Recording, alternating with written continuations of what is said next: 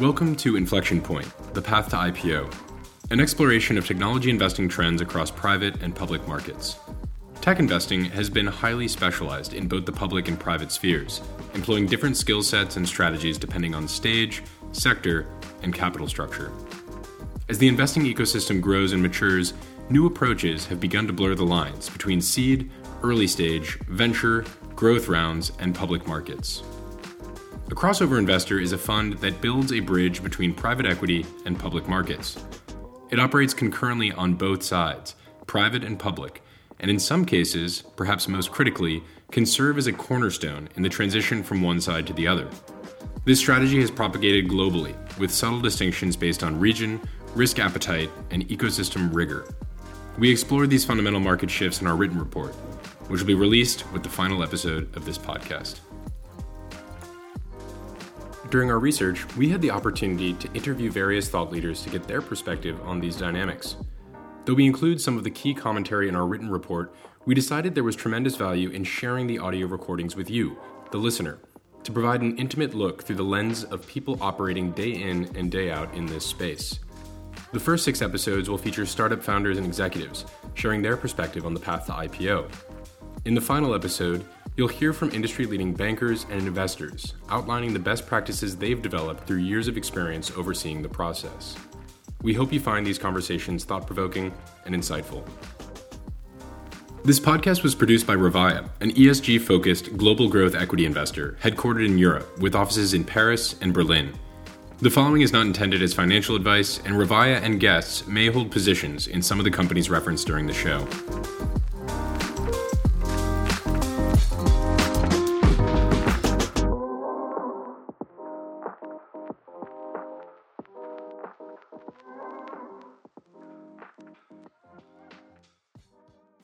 Linda Rubin is the Chief Investment Officer at Grover, the leading marketplace for technology rentals based in Germany.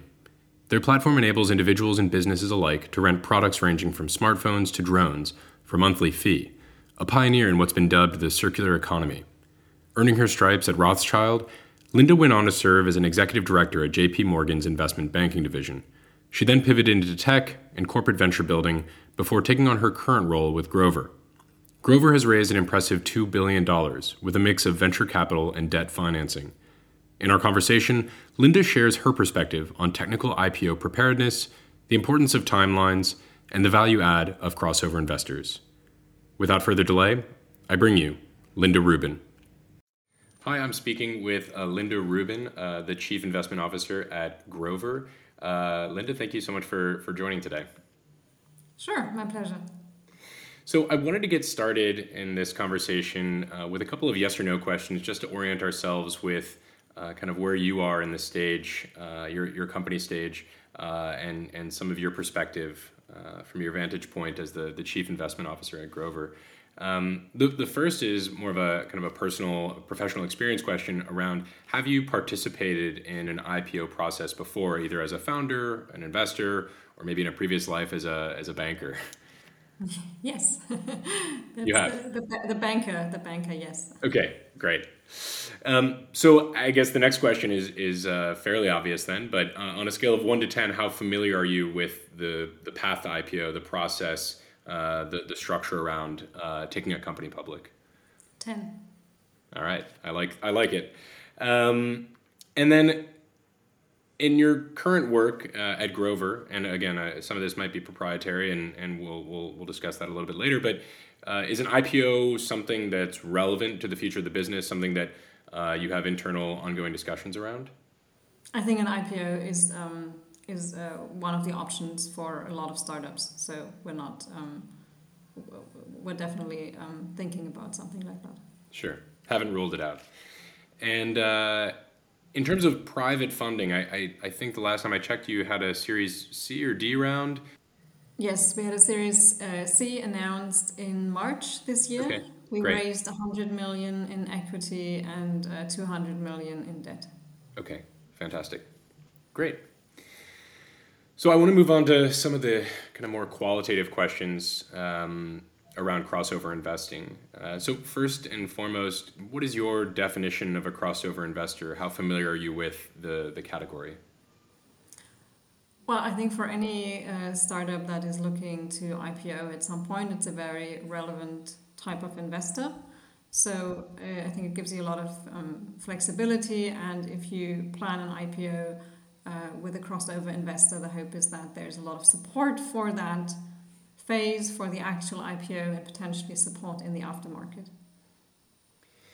And your position in a late stage startup, what is the general climate around founder sentiment on IPOs? Do founders these days have an interest in IPOing? Is it a typical path to exit? And especially with the recent market downturn, has that impacted any decision making or sentiment around taking a company public? Yes, so I think that in general, IPO is still the favored means of exit. For a lot of the startup CEOs that I have talked to, just because it gives you the potential of an exit without actually having to negotiate a full M&A deal, and I know it's also something that a lot of investors frankly expect.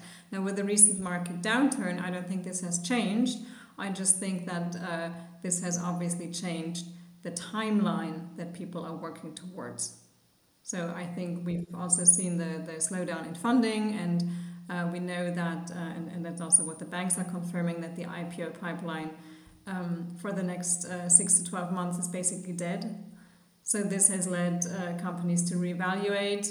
We've seen recent efforts at cost cutting, at improving profitability, at extending run rate, knowing that any exit event is going to take longer probably than anticipated. Right. Well, you mentioned earlier that seeking out a crossover investor is a kind of a critical component of bringing a company public.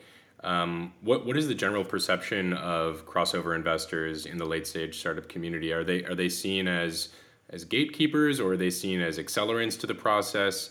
What kind of expectations do you have around a crossover investor to help prepare and deliver an IPO for a late stage startup? I think there's several expectations. One is the brand, which kind of gives a stamp of approval also to institutional and retail investors out there. Then there's obviously the expectation that a crossover investor has already been part of many IPOs, knows the process, knows how to support that in kind of the critical decision making. And then again, as I said, to really support also financially through investments in the IPO, after the IPO. I think these are the critical elements. Now, you mentioned earlier that you have gone through the IPO process, helped take a company public.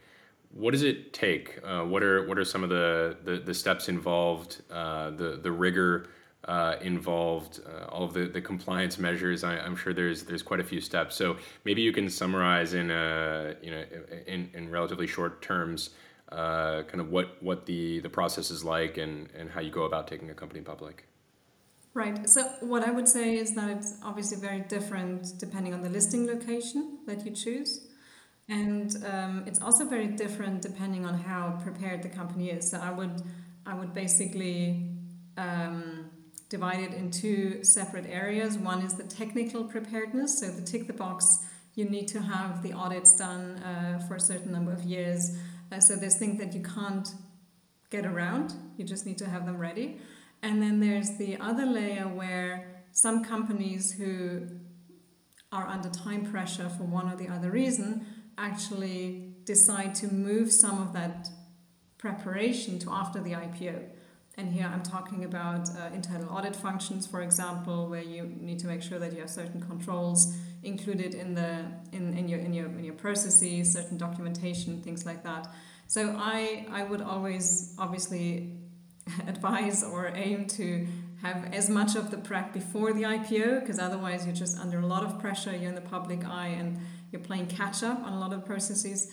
And again, even if you're not formally forced to have it all ready by day zero, and you never will, but obviously the better prepared you are, the easier this whole process is going to be afterwards. Sure. And what does a typical timeline look like? So if you were hoping to be completely ready on day zero, if we were to kind of work backwards, what would you expect in terms of a starting point?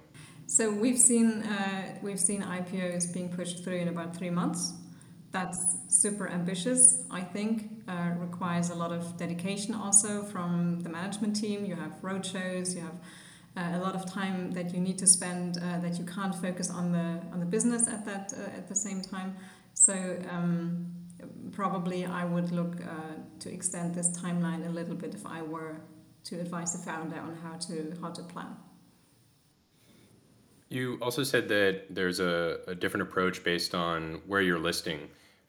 So a lot of, at least historically, European companies are listing on the U.S. markets, but I would imagine that Euronext and other European markets are eager to take domestic companies public for a variety of reasons. What are the different approaches? How do you think about it differently if you're listing in a different location? And what can a European exchange do to attract more IPOs to take place in the region? So I think there's basically two determinants here. One is the investor base, and the other one is the peer universe.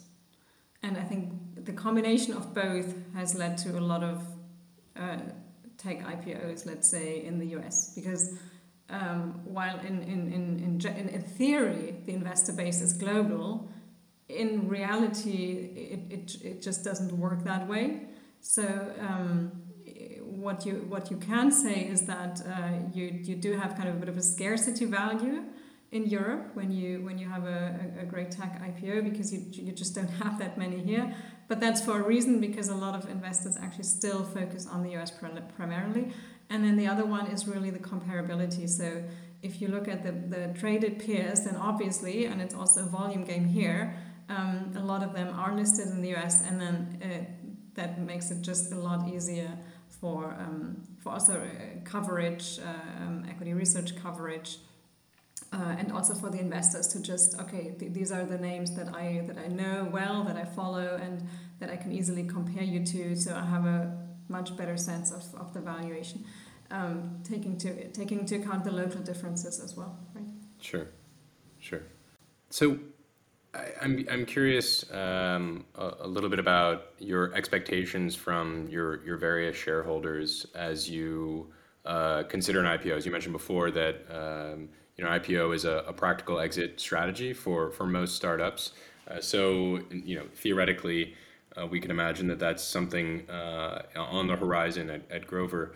What kind of expectations do you have from shareholders, both large and small, to help you prepare for that process? And perhaps are there any concerns around getting your entire cap table on board with an IPO? So I think, as I mentioned earlier, I think essentially every investor investing in a startup at some point requires an exit. You have funds that are being dissolved, that are looking for even opportunity to do a secondary, but that obviously is not primarily how you want to exit. So I think all the investors that you have on board as a startup typically are not against an IPO. There's some obviously that have different views about that, but I think that's then going into very particular situations. So in general, everybody is probably expecting that, and I think something like a trade sale or something is still the exception today. Okay. Now, as someone who's been on kind of both sides of the coin, as a banker helping to take a private company public, and now at a startup as the chief investment officer, kind of overseeing the process, how do you think about the current market for private valuations? We've seen, we talked a little bit about the downturn earlier and some of the contraction in private valuation pricing. But from your point of view as someone who's evaluated both public and private markets, do you think there's a big discrepancy in private valuations versus public? Are there going to be challenges with some of the companies that have raised quite a bit of funding in the past several years going public at a price that they're comfortable with? So I think what's very clear is that any investor that is investing in a late stage company is looking at a potential IPO valuation to benchmark what they're willing to pay for the company, right? And that benchmark is then again typically done with some publicly listed peers. So you have situations where this is going a bit out of control when there's a particular hype in a particular sector.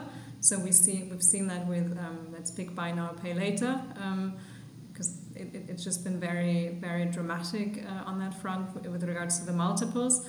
But that's basically how typically private investors would also look at private investments. So obviously, and I think there is probably some sort of time lag involved here, but then if public valuations go down, this will always at some point also have an impact on what investors are willing to pay in private markets. Obviously a little bit more complex, and it depends a little bit on the performance of the individual company. It depends a little bit on the scarcity of that investment opportunity being available and the demand on the investor side. So it's not very clear cut, but you can't just decouple it, because again, essentially you will always count on there being a successful exit at some point. Right. Great. Well, I think that's all of the questions I have. Unless there's any other thoughts or musings on the current IPO market, I'm all ears. But otherwise, I'll give you back a little bit of time and say thanks again for joining. No, it was my pleasure. So yeah, unfortunately, again, with the current IPO market being non-existent, I think we're just all very keen to see what's going to happen in future and how long this kind of period is going to continue like that. Great. Well, thanks again for joining, Linda, and have a good one. My pleasure. Thanks, Kat.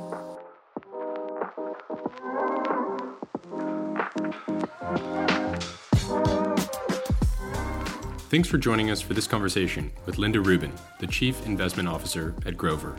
If this is your first time listening, you can subscribe and find new episodes anywhere you get your podcasts. Follow along to gain exclusive access to the written report. See you next week for another episode of Inflection Point, Path to IPO.